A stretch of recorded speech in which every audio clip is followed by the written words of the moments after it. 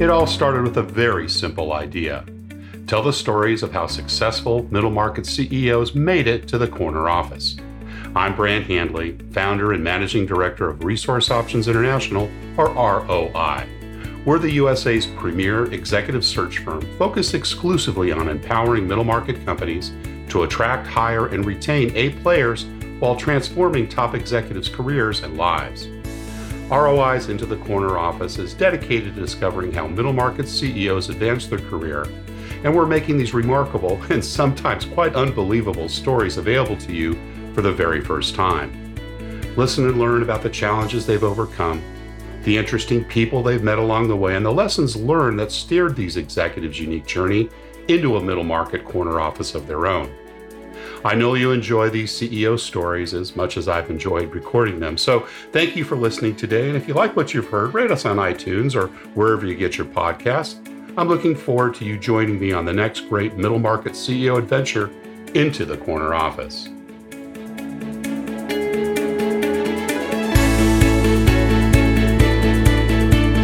My guest today is CEO Jeff Clapper.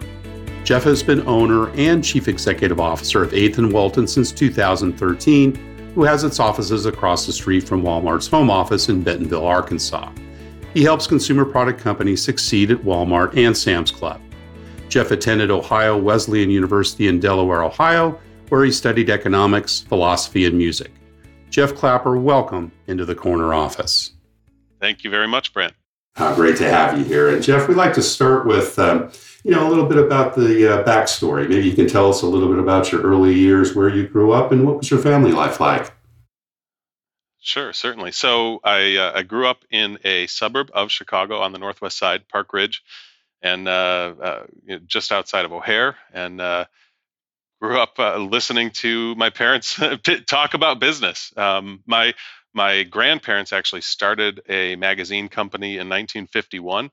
It was actually the first crafting magazine. It was a consumer crafting magazine called Paco Fun, and they were, my grandfather was an engineer who just loved printing and all things machine related. And my grandmother was a nurse, and she had a passion for working with Cub Scouts and building crafts out of scraps that you'd find around the house. And some friends said, you should just put this into a book, a magazine, whatever. And they had they kind of just put it all together, did a mailing to 100 names and had great success, and they were off to the races. So they were sewing magazines together in the basement, and eventually, sort of baby boom hit, Cub Scouts exploded, and so they had, a couple million subscribers within 10 or 15 years, and they were really up and rolling, and just a really neat success story. And then 20 or 30 years later, my dad jumped in and built the business from there, acquired some more magazines, and then sometime after that met my mom, and here I am, and grew up listening to the two of them talk about that business at the dinner table pretty much every night. Now, your grandparents, I'm interested in that story. Did they start that when they were a young couple? Yeah, so they would have been probably 25, maybe 30 years old at the time, and So the entrepreneurial blood runs pretty thick, it sounds like. It's always fascinating to sort of identify people's lineage. Absolutely. And how it impacts their own career choices. And sometimes we don't stray very far from our experience growing up. So Dad kind of grew up with a business then with your grandparents, and then took it over. Yep. And then Mom joined as well. Yeah, and that's a funny story too. He actually didn't. My parents each had first marriages, and they were newly divorced, and just by coincidence. But he was interviewing. They had a team of about a dozen editors and writers at the time, and he interviewed my mom. And in fact, just after she finished all of their divorce proceedings, they'd never met before, but he wasn't actually interested in hiring her. He didn't think she was well enough qualified, and his chief editor said, "No, I think she's pretty sharp." And so, against his better judgment, he was convinced. And for the very first time ever, he did a 90-day trial. Wow. With her. He had never done that in the history of the company, but he said, "We'll give you a 90-day trial." And right at the end of her 90-day trial period, he had circulated a letter to all of the editors and writers. It was going to all their subscribers, and she made one note. Everyone else in the whole team had reviewed it and left no marks, no corrections, anything. And she was the last one to get it, and she marked one thing. She said, "This isn't incorrect, but you started the first and last paragraph with the same phrase. Stylistically, you might want to make a revision here." And he came back from lunch and walked down and said, kind of walked past all the editors in a row, and he said, "Did you make this, Mark?" And of course, my mom This thought, is it. "This is it. I'm gone. I'm the end of my 90-day trial, and I'm out." And he said, "Nobody else pointed this out, and you're absolutely right. Thank you very much." And sort of the rest is history. There you go. There. That's fantastic. So, any brothers or sisters, Jeff? Yeah, so I am the second to youngest. Oh my of gosh! 6. Wow, big family. And some of that is that sort of yours, mine, and ours relationship. My parents each had first marriages. I've got an older brother and sister from my dad's first marriage, middle brother and sister from my mom's first marriage, and then my younger sister and I came along. Two and two. Yours, later. Mine, and ours. Then. You got it. Yeah, and in effect, the end result is kind of Brady Bunch-esque, where you've got 3 boys and 3 girls. Right.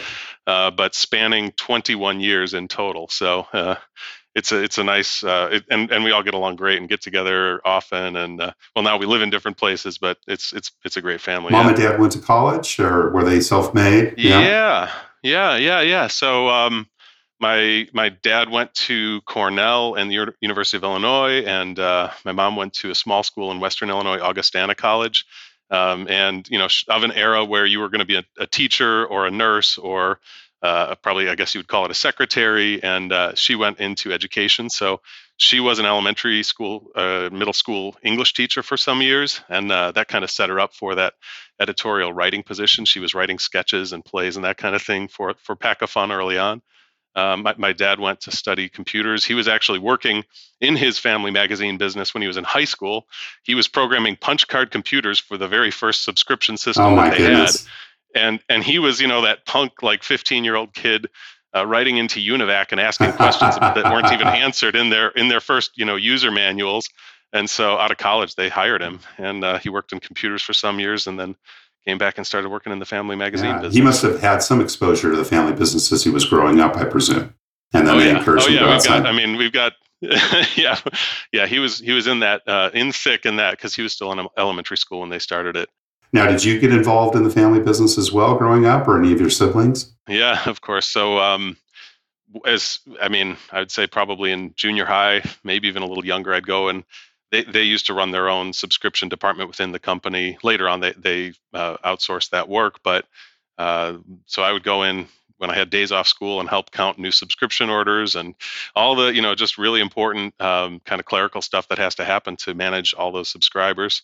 Later on, when I was old enough to drive, I'd go in on weekends and print out all the invoices that were sent to those subscribers. And yeah, there's always a job to be done. So it's just a good sort of taste. Your of the siblings also were involved? Yeah. I'd say I think pretty much everybody has at least once received a paycheck from that business. Yeah. Who were some of the early influencers in your life? And it sounds like Mom and Dad obviously had a pretty big influence on your entrepreneurial approach. But were there other folks, maybe some of those older siblings or uncles or aunts that had some direction for you? Yeah, for sure. In fact, we've got 2 young kids, and my son is named after my mom's dad, and he was a big influence. Just his parents came to America from Germany, early 20th century, and in fact, it was again sort of a cultural era where families, if they couldn't provide for their kids, it was not uncommon to leave their kids at an orphanage. So my grandfather and his 2 sisters were left by their parents at an orphanage in Chicago, and when he was old enough, he kind of left that space and started earning an income working on buildings in Chicago, and just important labor work that needed to be done, and then he went and kind of helped provide for his sisters, got them out of the orphanage, and it was always just very important to work hard and take care of his family. So humble beginnings, but just good, earnest, hardworking people, and I think he was always just close to the family and prioritized taking care of his family. So a big influence there for sure. Tell us a little bit about your school life. Were you a good student, Jeff? Yes. If my kids are listening to this at some point in the future, I'm just going to say yes right here and now. No, I would say. I would say yes, but especially in the subjects that I was very interested in, generally math, science, and music kind of stuff. Yeah. I was a pretty big math nerd and science nerd through high school. Tested out a lot of college math and science. And music goes right along with that, doesn't it? There is a lot of overlap. Yeah, there certainly is a lot of So were overlap. you involved in some musical endeavors as well, like members of the band, or played in some concertos? What was your Yeah, what was all of your it. instrument Yeah, of all of it. choice? I started with violin early on, and then teacher moved away. So I was about 3 when I did that, but only for about a year. And then when I was 5, started taking piano lessons, and later added trombone and then guitar. Do a lot of singing in college. And so high school was a lot of instrumental stuff, and then in college, kind of more into vocal stuff. And after college, got to sing in some operas in Chicago. And so yeah, just and in college, it just sort of became I was doing so many different ensembles, and I think I needed to take 2 or 3 more classes, and they'd give me a minor. So it's always been a fun sort of outlet for me. Sports as well, was that part of your forte growing up, or? Some swimming and just a lot of kind of pickup sports with friends, but not a ton of formal sports experience. And my wife and I argue about the lack of coordination that we sometimes see in our families and who's responsible Where's for the that. DNA stream? Yes, yeah. How do we trace this? But yeah. It's stuff I enjoy, but don't always give it the time I would like to. Got it. Any other extracurriculars during school years, middle school, high school? uh, Being with friends, music stuff. I was active in church all throughout growing up, and in fact, when we get back to Chicago, pretty much every time. We were just there a couple weeks ago and got to visit the friends that I've known since I was 5 from church. So yeah, it's always been an active, kind of important part of my Yeah, life yeah. too. What church did you grow up in? So this was a UCC, United Church of Christ, kind of non-denominational church, and now here in Bentonville, we're members at the First United Methodist Church in downtown Bentonville. Great spiritual community there, I presume, given the deep Yeah, South there is. location. Well, yeah, I mean, and I think you're absolutely right. That's something most people would assume here, and so there's always a little bit of I don't know, Goldilocks kind of. What are we looking for, and how do you find that? And there's always this one's too hot, this one's too cold, but you can hopefully lock in because you do have a lot of choice here. And what about entrepreneurial things? It sounds like you obviously spent some time in the family business, but were there other things that you did? The paper route, selling Christmas cards. Tell us a little bit about that. Sure. Well, I had friends. We were all kind of math, science, technology nerds growing up, and so got involved in some different businesses with friends. Honestly, more in sort of support roles where they had neat ideas, and then I'd plug in and help them in different ways. I had early on, I had a friend who went out and invested in a CD burner, which today it's like we don't even use CDs anymore. Right. But for 5 years, 10 years, that was, especially the first few years, that was really cutting edge and neat technology. And so we were helping, burn CDs for friends and things like that. Later on, I had some friends, and I jumped in and helped with a lot of the sort of finance and marketing on a file storage business, which today would probably be most similar to like a Dropbox kind of enterprise. And it was a subscription model. People were paying $5 or $10 a month for different amounts of storage space, and a really nice interface. That these guys were more on the technology side. I understood the technology, but I wasn't the creator of it like they were. So got to get, kind of help build that up and sell that a couple years later. And so yeah, some different sort of garage enterprises, I guess, if you will.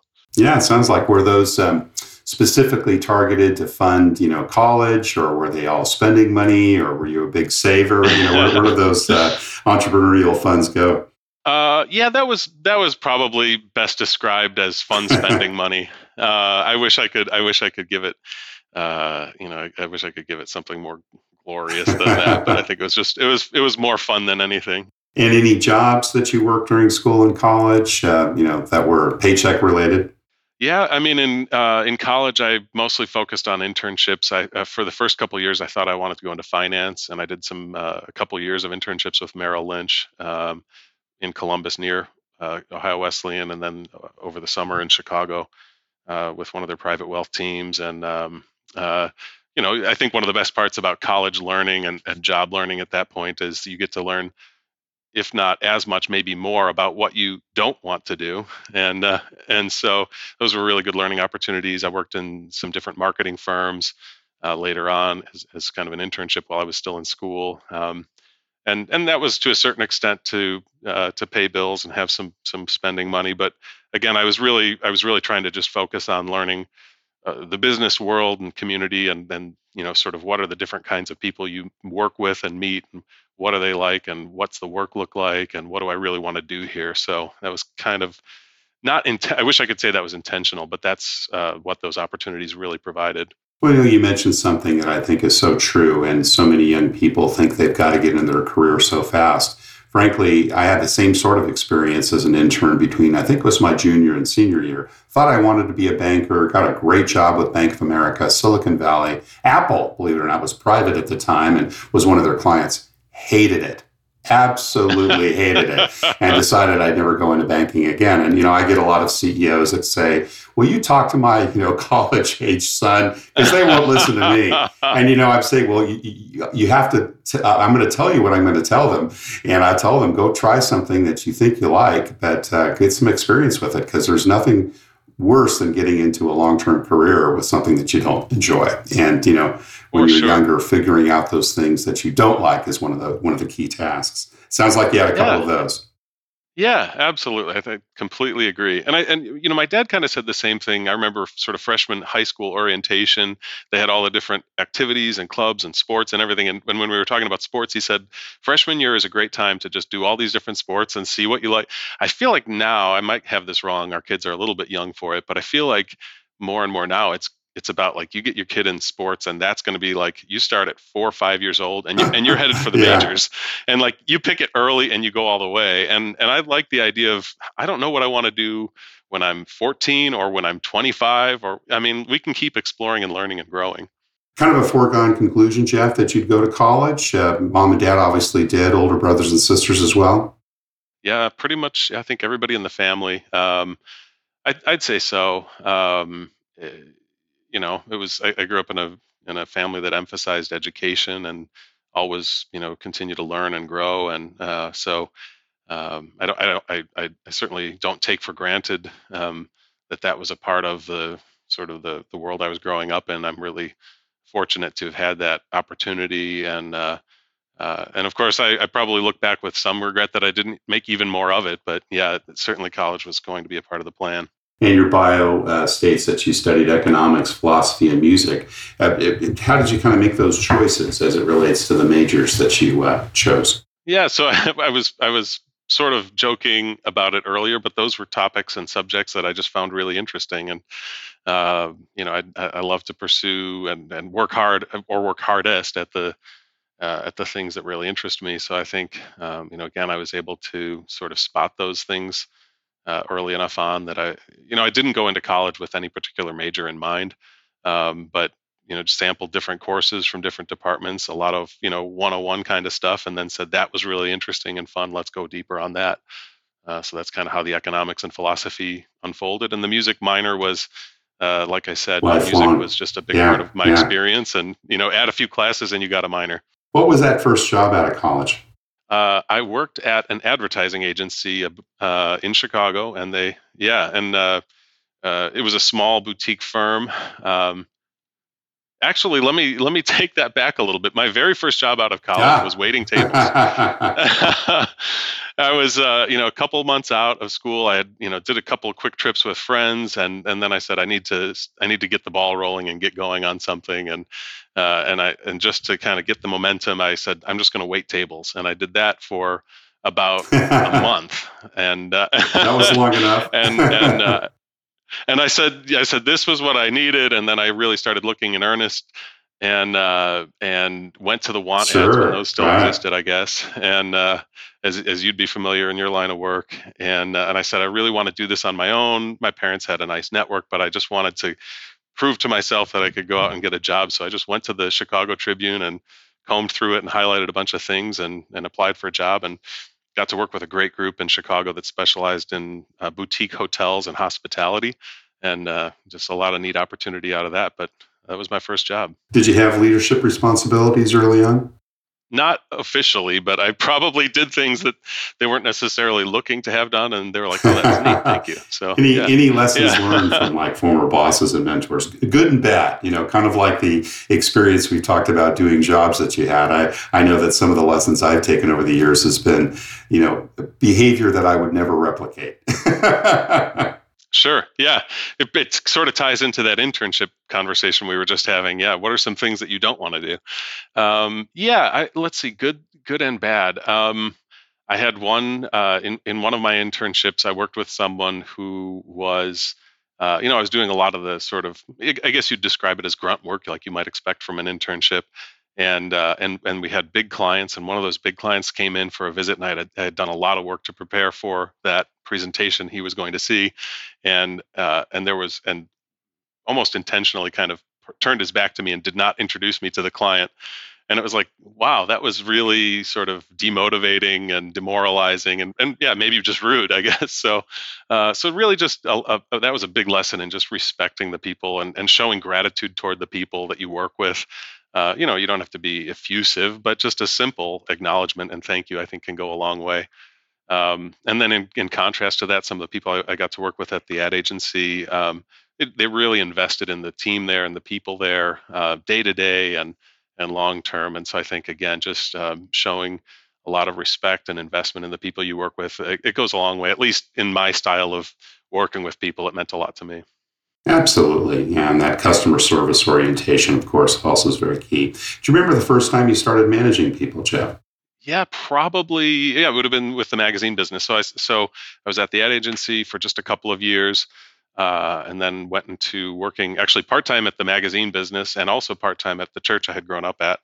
And so in the magazine business, working with different members of the team on different projects there, and I was probably just too young to really take it on. My one of my parents, I think at one point described it as your feet were barely able to reach the pedals. So and it was kind of the sort of double whammy spot of you're the boss's son, and so there's all the tricky dynamic around that. Any lessons from those early management experiences? Oh man, a lot of things that I wouldn't do again. Those are important. Yeah. I mean, I think it was a lot of confidence building, frankly, things that I just getting second and third chances on these things and recognizing the longer game and having more confidence that that the things you're trying to work on with people will work out. These are lessons I don't know that I really grasped as they were happening, but a lot of reflection, in years past that time that I got to see those things, and sort of second time around, oh, that's how I should have done that. That's how I could have done that better. So, I don't know if you want a specific example, but one time we were going to do a little restructure of one of the teams, and I this is just I still kick myself, but I talked to the person who was going to be the successor before I had to let go of the predecessor, and just why did I do that? That wasn't well thought out. That was not respectful or fair to just sort of those integrity, respect things that really wish I could go back and do again. But that's right. More chances. And learning it the first time is what's important. How has your leadership style evolved over time now that you've made it to your own corner office, or made your own corner office, obviously, in your entrepreneurial events? Sure. Actually, one of the things that I've thought about a lot with kids who are 4 and 5 now, and they're really starting to become their own people, every day I'm reflecting on ways that parenting is overlapping into leadership and management, and vice versa. With the kids, giving them a lot of space, but also reinforcing a clear boundary around them. And being firm on that, and just how much the kids need that. They need to feel like that there is leadership, there is a boundary around their sandbox, but that they can do all kinds of great playing within that, and follow the things that they're passionate about and learn about and play with. So, just sort of how all that crossover has been really kind of fun to see and learn. Kind of playing to people's strengths. Is that kind of part of what you're saying? Yeah. Oh, for sure. Yeah, for sure. Yeah, I grew up for the first couple of years of my very early education. Went to a Montessori school, and they are, I think, big on sort of letting kids explore what they're most interested in. My wife would joke and say that's why I'm so weird, but but I think, yeah, playing to strengths is really How do important. you decide if it's time to micromanage or when to stay out of someone's sandbox? It's such a good question. Some of the lessons I've gotten to learn just in the last few years, I think, really speak to that question or the answer to it. And some of it, it might be kind of a squishy answer, but sometimes you just know in your gut when a direction that someone is going isn't quite the right thing. And some of the time I've let them play that out, even if it means potentially not good things in big magnitude ways. And so now I've tried to listen to that more. If there's a part of my head that's still kind of nagging at me and saying, I don't think they're headed in the right direction, and the consequence is not going to be small. I have You to got to keep zoom with it, in. and I can't. That's yeah, that's right. So that's when when I start to kind of feel that in the back of my mind, like that's not right, then I have to step in. And is your style predominantly, kind of giving people the broad strategic stroke and letting them go off on their own? Or do you kind of work very closely in kind of a servant leadership standpoint? How would you kind of describe your dominant style? Yeah, actually, just a few months ago, a friend of mine recommended the book Mm-hmm. Traction, and I don't know how familiar you are with it, but there's a really interesting complement to probably my own style in there, which is to have someone who's kind of more of the integrator, sort of COO kind of role, who's really going to make sure week to week everything is on the rails, and then someone who's more sort of visionary. And the book really deliberately acknowledges that. Kind of freeing yourself to be more on the forefront visionary, and then having that complement, that integrator, to kind of keep things clicking along each week. And so we're really kind of locking into that in a lot of meaningful ways here now. And so I would say that that's still playing out. I'd love to have have a new answer for you in another year or two, but I'd say that's kind of where I'd like to go. Let's talk a little bit about company culture, Jeff. You're 5 years into 8th and Walton. Congratulations. And how many employees today? 20, just over 20. All right, cool. So, you're building a company culture. What are your thoughts about that? How important is it, and what do you do to, kind of form the company culture you're hoping to have at 8th and Walton? Well, this was another exercise really kind of recently started to go through, I've just found it incredibly valuable, and I've recommended it to a lot of friends in pretty short time. And that was it's a little bit more on the front of the values, what we value here, but the exercise was to think about the two, three, four people here who I really just think are amazing, and we've got a great team all around. But to think of those just total rock star people, and what it is about them that makes them so wonderful to the business and to the team and to me and to our customers, and then sort of look at the patterns and really like list out those attributes, look for the patterns across all of those people and attributes, and then try to narrow that down to 4 or 5 kind of key values. And that's kind of become the lens that we look at to say, is everybody who is here now sort of along the same alignment with those values, and of course forward looking as we're hiring more people, because yeah, as we're growing the business, yeah, same thing. Does this candidate, that's kind of, we have a lot of deep subject matter expertise in what we do, and that's kind of, I don't want to say it's the easy part, but I think that's the easier part to vet. The more but now we're getting a lot more intentional about, do we have that values alignment as well, because that's the long term. Would you share what those values are, or what those foundational principles are? Sure. I mean, it's integrity. um, it's kind of just working hard. It's being humble. It's having fun. uh, I mean, that's probably who you'd find here in a nutshell: hardworking, happy, humble, and strong, ready to kind of keep Sounds like a great chugging place to away. work. Yeah, we have a lot. Thank you. No, we have a lot of fun. I mean, sometimes bordering on maybe too much fun, but it's a but it's a Well, what really was good it that group. Twain said, right? Find a job that you love and you'll never work a day in your life. So, It's yeah, it's true. I was I was at the dentist just yesterday, and the woman that I was working with said, did you have to work over the holiday weekend? And I said, well, I did put in a bunch of time, but I really honestly love yeah, what it I didn't do, feel so like it didn't. work. Yeah, yeah, no, it What would didn't. you say is unusual or unique about your culture at Eighth and Walton? I would say it's the fact that the people here really care about each other and care about the customers.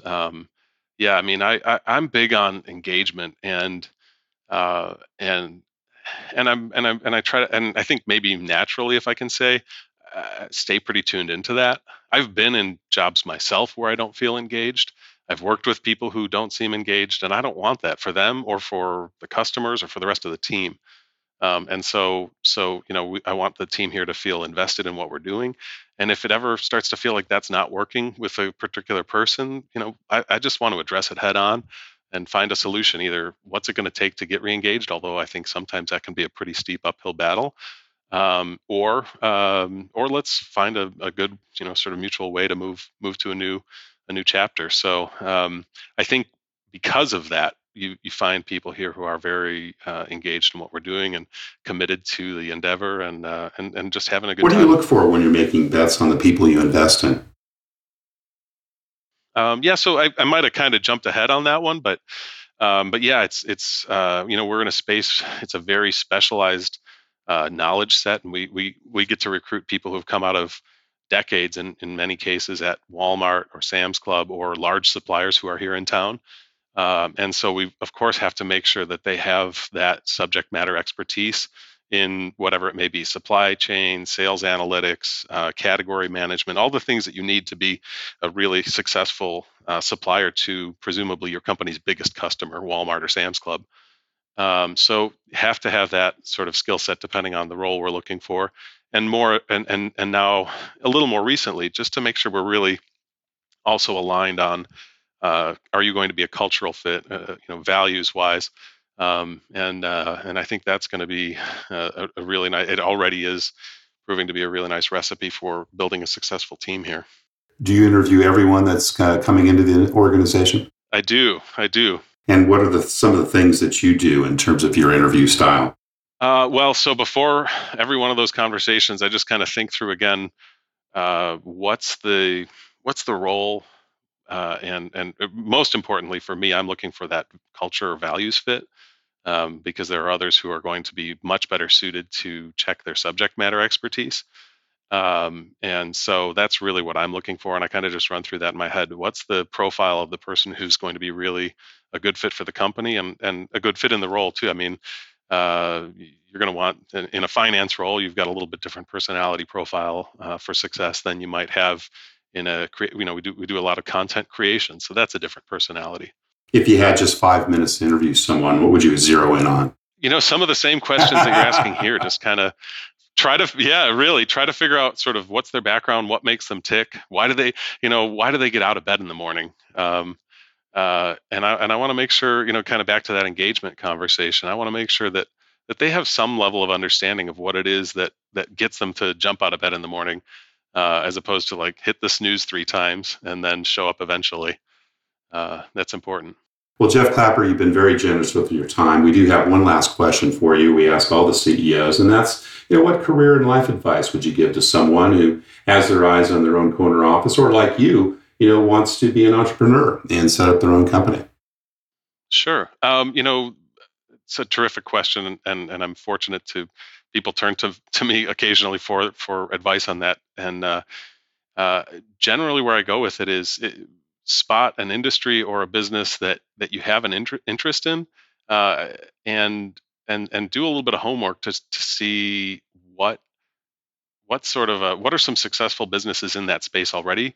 Do some informational interviews with entrepreneurs or CEOs in that space already, and see if you can work towards an involvement in that enterprise. I think there's a lot of news and emphasis around, starting a business in your garage, which when that succeeds, it's terrific. I had a startup in between selling the magazine business and moving here to Bentonville.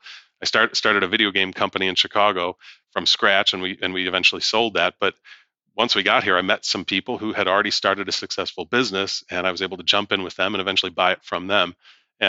So kind of turning into a long answer, but find where there's momentum, find where there's a market, and build on that. I think that can go a long way fast. Well, Jeff, thank you once again. I've really enjoyed the conversation. Thank you.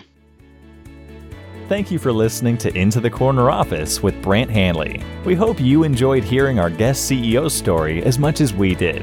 If you want to hear more CEOs reveal their journey into the corner office, please subscribe via iTunes and tell your friends and colleagues. For more information about Brant, Resource Options International, and the mighty middle market, visit www.goforroi.com. We look forward to having you join us for our next episode.